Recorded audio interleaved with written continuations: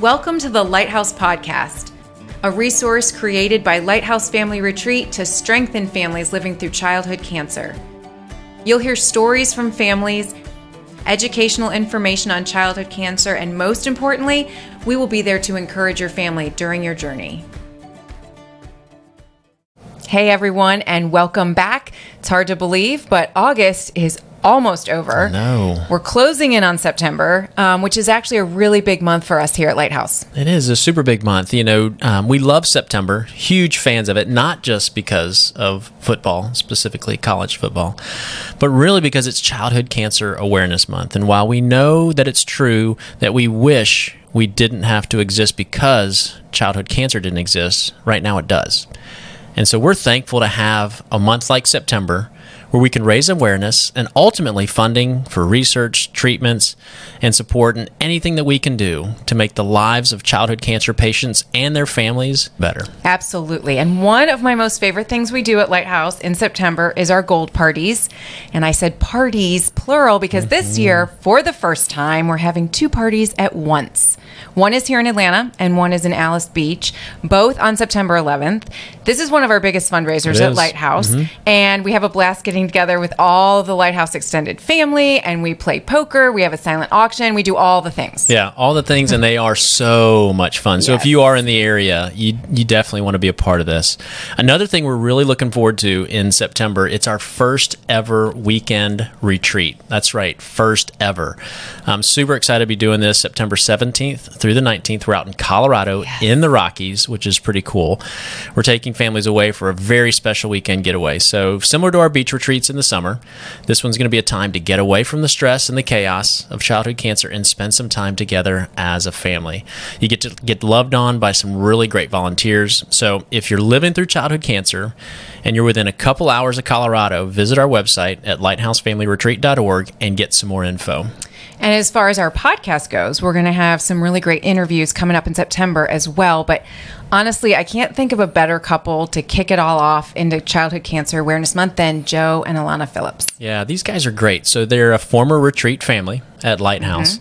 But after attending a couple of retreats, they have now become Common Ground leaders on our summer retreats. And so Common Ground, for those of you who have not been on a retreat, it's an environment that we have in the mornings. It's really a small group time for parents that have a child with cancer. And it really is the heartbeat of what we do on retreat. It gives families the opportunity to connect on their journey, get to share with folks that understand what it is that they're going through, and really get some much needed support and build some great friendships along the way. So you can imagine when you've got this time led by people who have walked this journey as well, it's really, really helpful. So Joe and Alana have been amazing leaders in this area. They really have, and I think it's their story is just really encouraging to people. But before we get into our conversation, share a little background about the Phillips family.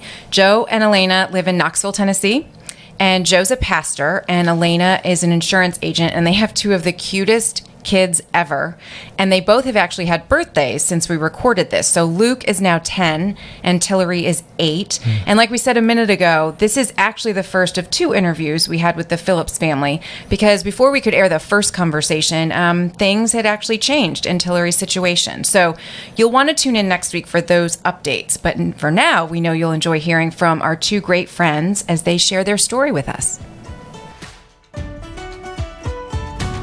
So we are here with one of my favorite couples, Joe and Alana, and I'm so glad to see you guys. Chris and I know you guys and have known you for a few years, but everyone listening does not. So tell us, let's just start by you guys telling us about your family and your kids and where you guys are from. I'm Joe. I'm Alana, and we live in Knoxville, Tennessee. We have two kids. We have Luke, who is 9, and Tillery is about to be 7. Tillery is the one with childhood cancer.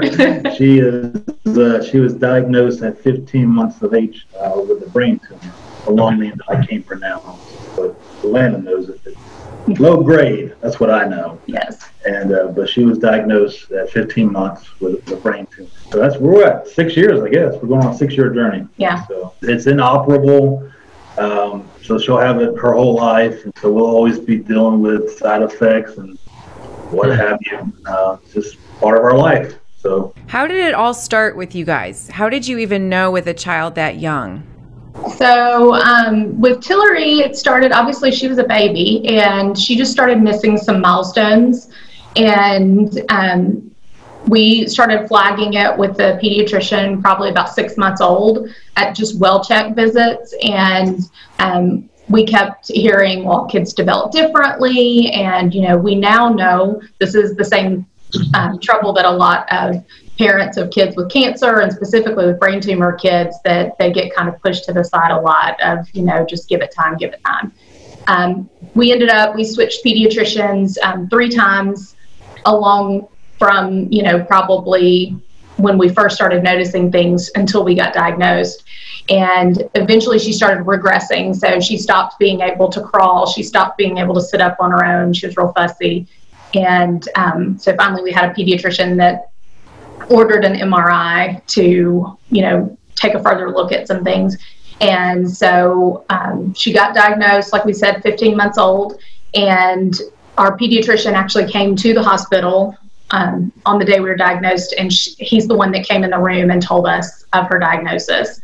And so they, we don't know what to expect. So, we're going, okay, well, when do we come back for an appointment or whatever? And they're like, oh no, you're going to the ICU right now. Yeah.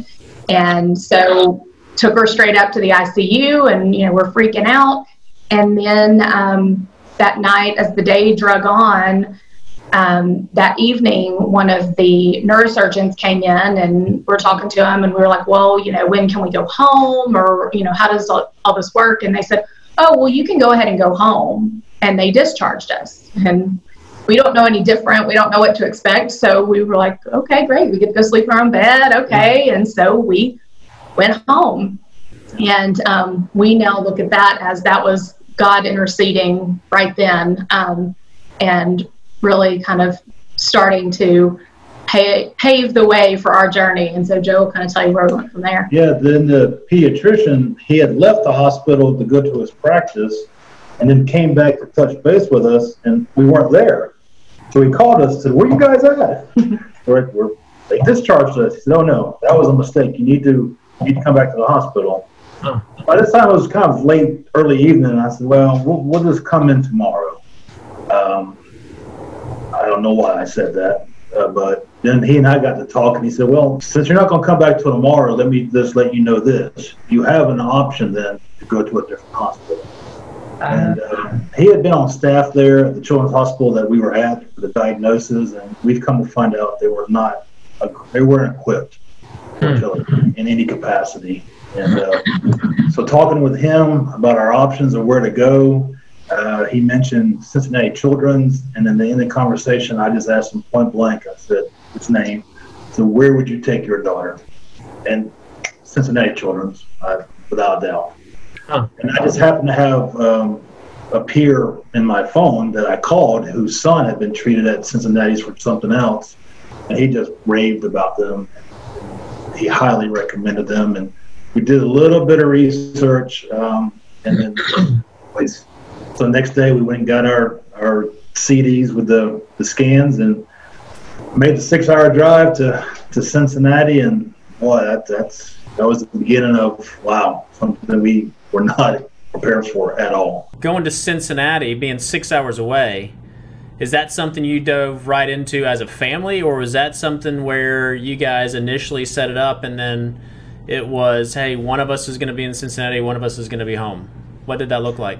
Well, when we went, the initial conversation that we had was, you need to go and have them take a sample, and so that they can give an exact diagnosis. And so we thought we were going to go and maybe be there 3-4 days, something like that.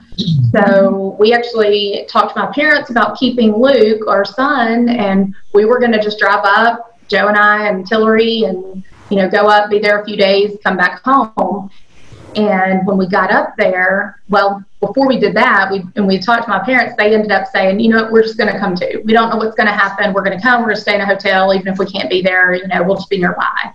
And that ended up being a huge blessing, because we needed Luke to balance out some of the hardness. He was 3, and, having him there was a good balance of, kind of keeping us with reality. Yeah. But then we ended up, once we got there, she needed more than just a sample taken. She needed a full tumor debulking. And so we got there the next day, and the next morning they took her into surgery for 15 hours. And we ended up staying in the ICU for a week. We got discharged, and just a few days later we were back in the ICU, and it just kind of tumbled from one thing to the next. And so we had no idea when we got there how long we would be there, and it ended up Joe bringing me winter clothes because the season changed while we were up there. And the reason for all this is they didn't realize when they were telling us this preliminary stuff, the size of the tumor. But once they discovered how big it was, they believed she was born with it. So it was actually developing before she was born. And it was about 7 centimeters. I mean, it was quite large. And where it's located, it's on the top of the, how you pronounce it, the pituitary gland. Mm-hmm. I mean, it's right on top of it. So she has balance issues now and has difficulty recalling stuff. And it's still a lot of issues there. But she's with us, so we rejoice every day. Absolutely. So Cincinnati, then, that was an extended period of time. Was it around like 6 or 7 months then? Yes. So Tillery and I were there 7 months. When she was first diagnosed, we ended up learning we were going to be there a little bit longer. Our social worker applied to get us into the Ronald McDonald House, and that was a huge blessing. It was just right across the street from the hospital. And so, Joe, obviously, he went back home with Luke after things got a little easier with things once we got out of the ICU. And once we got our room at the Ronald McDonald House, he brought up a few things from home, brought up some more clothes for me, brought up some things for her, a few things to make it a little more comfortable. And we still didn't know how long we were going to be there. Initially, we were going to stay through her first round of chemo that was going to be 10 weeks of weekly chemo. And as we got into it, 2 weeks into her weekly chemo, she had a fall, and she was on some blood thinners. She had a fall and hit her head and got a brain bleed, and they ended up having to remove half of her skull. And when that happened, that was going to be for a few months. And that was on the other side of the head. Yes. So she had a tumor on one side. She had a brain bleed on the other side. And so because of that, they had to stop chemo. They told us we could go home because there wasn't anything they were actively having to do, but we didn't feel safe being away from the team, especially 6 hours. Yeah. So we just kept staying. Yeah. Gosh. I didn't realize that part of your story. That's hard. Joe, how was that for you driving back and forth? What was the back and forth like? It gave me time to reflect. It gave me time to be by myself. It gave me time to yell and scream and sing loudly to the radio and have a lot of emotions that were probably not good to have in front of other people. I was blessed. I'm a pastor, and we were blessed with a very understanding church. We had just moved there to June 4. This happened in September, all of this.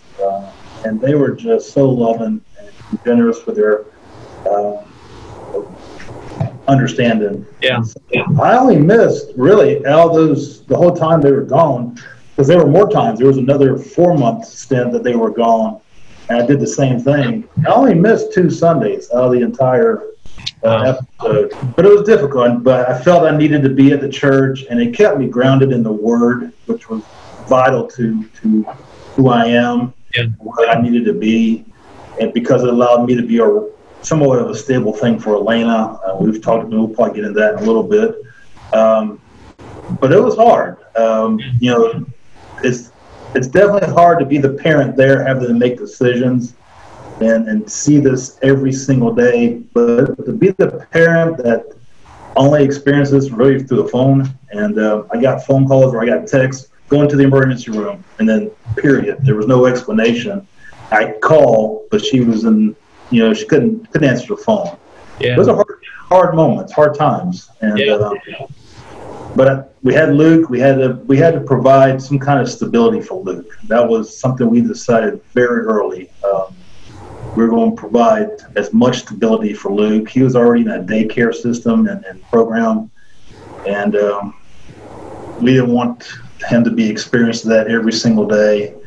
And so we just made that sacrifice. We did what we thought was best for us. That worked for us. I understand it doesn't work for everybody. They don't have that opportunity, but we had it, and we took, I don't want to say we took advantage of it. We did what was best for us. You made the decision that was best for you and your family, which totally understand that. You mentioned Luke. How did the separation affect Luke? It had to be tough. I'm sure, great quality time with Dad, but missing out on time with Mom and his sister. I mean, how did that separation time affect him? He did really well.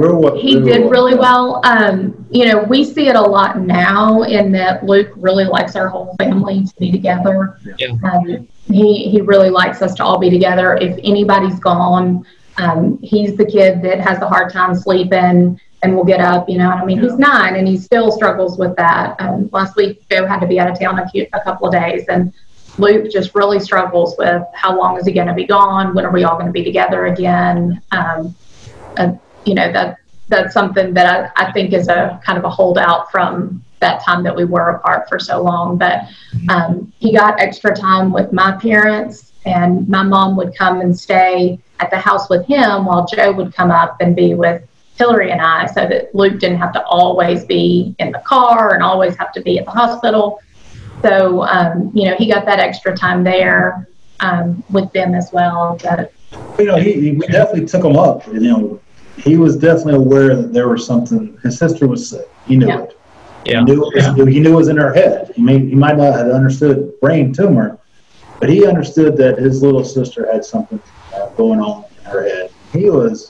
We got some pictures and some videos of the two of them in a hospital bed, and it's just as cute, and it's just purest love that I've seen. And he's an amazing sibling. He really is. And he is still very protective of her. Yes. Like playgrounds or places where kids are, he watches out for her. He will stand up for her, and he knows that he can maybe roughhouse with his friends, but he knows to be different with her. It's a good big brother. Yeah, great brother. Good job, buddy. That's awesome. Joe, you alluded to this a little bit a few minutes ago. You guys talk a little bit about how you guys figured out, the whole marriage side of things with being in two different cities. How did you guys be intentional to make sure you're still investing in that relationship when you're not together a whole lot? We stayed in close contact. We were on the phone a lot, but it wasn't as much about our relationship. A lot of, most all conversations we had revolved around Tillery and the next step and what were we going to do, because that was where both of us were focused when we were apart. I was focused on taking her to daily appointments and all that. So when we got on the phone, I was debriefing everything that happened that day with her. And he was focused, all day, kind of having that in the back of his mind of how was today's appointment? How did things go? And so, that was a lot of where conversation was. And so, as far as, there were no date nights or times of just us, that would be when my parents sat in the hospital room with her while we walked down to the cafeteria together and had dinner. That would be our time apart. You definitely learn a whole new level of intimacy, but it was just conversation, and it was knowing she was doing what she had to do with Tillery, and I was doing what I had to do with Luke, and we were both playing vital roles in this family dynamic at this time. And we just understood that. Thanks be to God. That's what I have to say. That's what I credit it to. But we just knew. We just knew that we were doing the best thing for our family, and the best thing for us to connect is, that she's saying, communication. It was daily phone calls, often.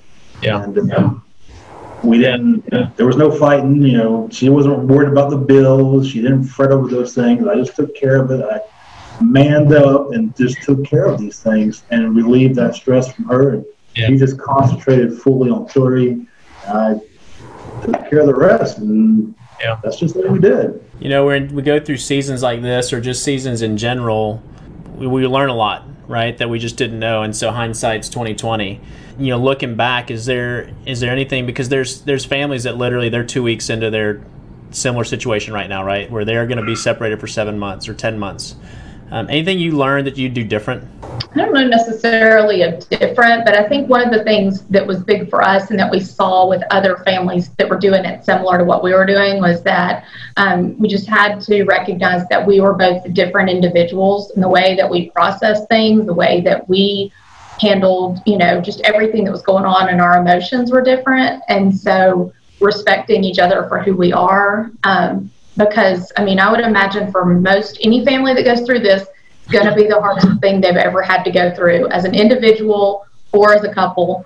And so you don't know how to prepare for that. You know, marriage counseling isn't going into that. You know, when you are engaged and you're talking about, you know, things that may come up in your marriage, you're never talking about, what if our kid gets cancer and how are we going to handle that, you know? And so, you know, that was something that we had to each learn how we were going to handle it and let each other do it in our own way. And so, you know, sometimes it was like, you know, he didn't respond the same way I responded, or vice versa. And we had to be okay with that, you know, and I think that, you know, sometimes that's hard because, you know, you feel like you're going through something, and sometimes it did feel like we were each going through it in a bubble, and, you know, and then we would try to, as best we could, go through it together, but being apart made that hard. And so you were apart that first time, 7 months, and then you go back. So what was that transition like to like go back to, I don't want to say like the real world, like you're because 7 months is a really long time, and I would imagine that you kind of had your own routine, you and Tillery, on your own, and now you're going back and you're rejoining the family. And it was a lot of things. Like we were staying at the Ronald McDonald House, and at our Ronald McDonald House, they fed us all of our meals. So I had not grocery shopped. I had not made meals. I mean, I had done laundry, but laundry for two. And, you know, and I did light cleaning of a small room, not thinking of a whole house. And, you know, so it was very different. And then also during that time, because of how critical Tillery was at different times, a lot of times she and I slept in the bed together. And so going home, all of a sudden, she's going to go in her crib, not even that we're not in the same bed, but she's in another room. And, you know, there was a lot of anxiety for me in that, because I knew how often I got up in the middle of the night. Like, she was on a feeding pump and it ran continuously. So in the night, I would get up with things beeping and have to run in there and, you know, things like that. And I was so used to that in our little space. And so all of a sudden to try to take it into our house changed, you know, a lot of things. And so that was, there was a lot of newness. And I remember going to the grocery store, and it just felt like I'm here for too long. I need to get back home. And I had formed all these relationships with other families and a lot of other moms that were staying at the Ronald McDonald House doing like what we were doing. And so, you know, I felt like I needed to check on them. They were still in the middle of really hard times, and we were coming back home, and I needed to check on them and see how they were doing. And, you know, it was like I was keeping this calendar of everybody's surgery and everybody's appointments and following up with everybody. And it was hard for me to step outside of everybody else's schedule and look at just my family.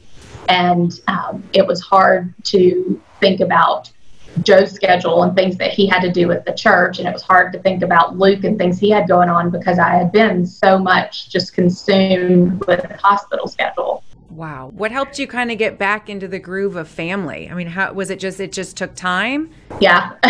A lot of it was Lighthouse.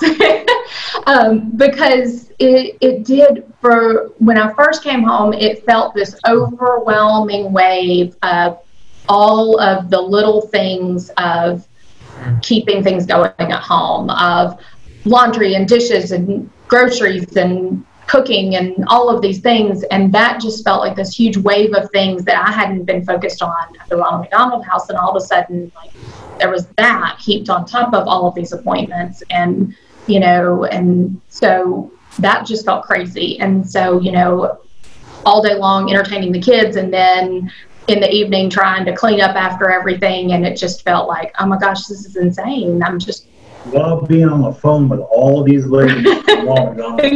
keeping in touch with everybody. That was just. And so when we came on that first Lighthouse retreat, we were a year and a half in to treatment when we came on Lighthouse retreat, because Tillery had been sick all through the first summer of diagnosis. And then that fall, we ended up back for another extended stay. And so it was kind of a wave of things before we were at a place where we felt like we could come. And when we came on a spring break retreat. So we were actually there in April. And I said, okay, I'm going to put my phone away and I'm just going to, focus on this. And then there wasn't any of that home stuff to focus on, and there weren't any appointments that I had to stay on top of. And so all of a sudden we were able to just kind of be together as a family. And I realized all of those people that I felt like needed me, they survived without me for a week. And we had fun as a family, and we did things, all four of us together. And that was really needed. And when we left the beach, we were just like, we have to do this. We have to be intentional about the four of us being together and doing things. And the way you have it set up, we were just busy enough to focus was on the family. Yeah.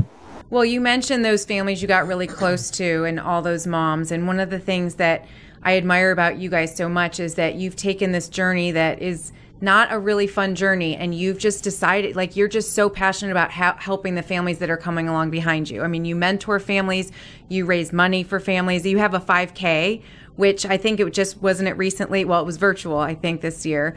But tell us about how that came about and how you kind of decided to kind of make it your family's mission, because I feel that from you guys. Like, you just have a very clear mission that you're going to help the other families coming along behind you. Well, it kind of fed up. She's going to talk about all this, but let me just say this. It all stemmed from the very beginning. We sat down, Tillery was in her bed, sleeping at the hospital, and we had a conversation where not only were we going to try to be positive as much as we can in front of the kids.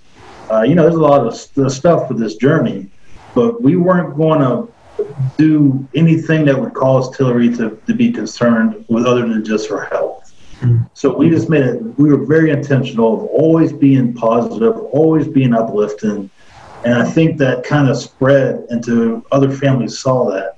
I think the reason Alana attracted all these moms is because when we were together, it was very positive. I would be very jolly, if you will. And there was a lot of laughter, there was a lot of love. We still get comments about how they enjoyed us together, that example that we set. And so just knowing that example needed to be set continuously. There's always somebody who's looking for a mentor, even though we don't try to be mentors, but it just stemmed from that conversation of always being uplifting, always being positive. Hard, without a doubt, but we try. And praise God, we often more times succeed because of him than fail. But it was just a decision we made way back when. Yes. Yeah. So. And we saw, because we had gotten to know other families, we started seeing how hard other families had things. Maybe not having, we had a huge support network of people who really loved us, and they were cheering for us. And we saw that some people didn't have that same thing going on back home.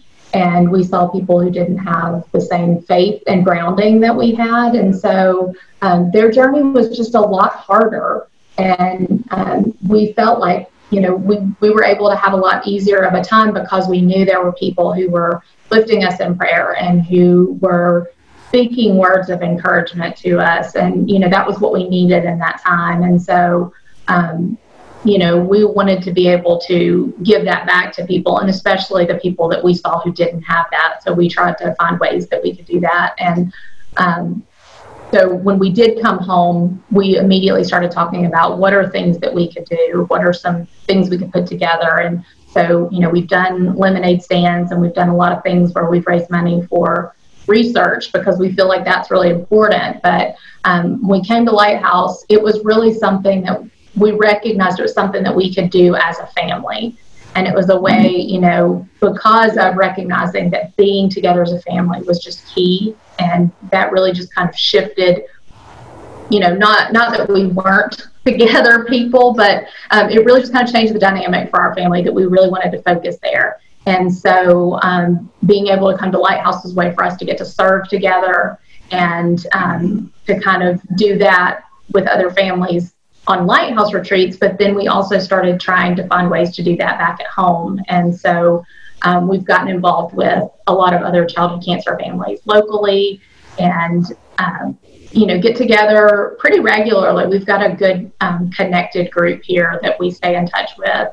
And that helps us to feel like, you know, maybe there's some good that came from everything that we went through. And then it helps us to be able to, you know, kind of talk other people through and show them that there's kind of that light at the end of the tunnel. You will get through this. And, you know, it helps to be able to have Tillery go meet somebody who's early in their journey and say, here's our crazy curly-headed girl, and look at her running around all free-spirited, you know, and that's good. And just know, it was after that first retreat, you know, we were probably like a lot of families. We left Topsail, and we were talking about, we need to be involved with this. This is such a great organization. And by the time we got to Alabama, we had made a decision to contact you guys to see how can we be involved. Yeah. So we started that process. But it's been a life changer for us. It's been a really positive experience. I love that.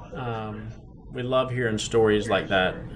We hear from a lot of families about the community piece, right? That you know, once you really get in deep in your journey, community is harder to find. And so I love you guys talking about how you're investing in the local community that you have in childhood cancer, because it's so important. Because not everybody has that. Not everybody has a community, and so what I hear that is, for folks that are listening, is get connected. You know, with who's in your community, where you're going to clinic, because you're going to need that if you're early on in your treatment. Just know that community gets tougher as it gets going, but the community that you're in of childhood cancer knows that, and so that's a community you can tap into. And then also for those that are listening, they're coming out of it, following this model, this example of staying involved like you guys, and looking at how you can share your story and how you can use your journey as something to help others that are just now coming into. So thank you for sharing that. I think that's so important.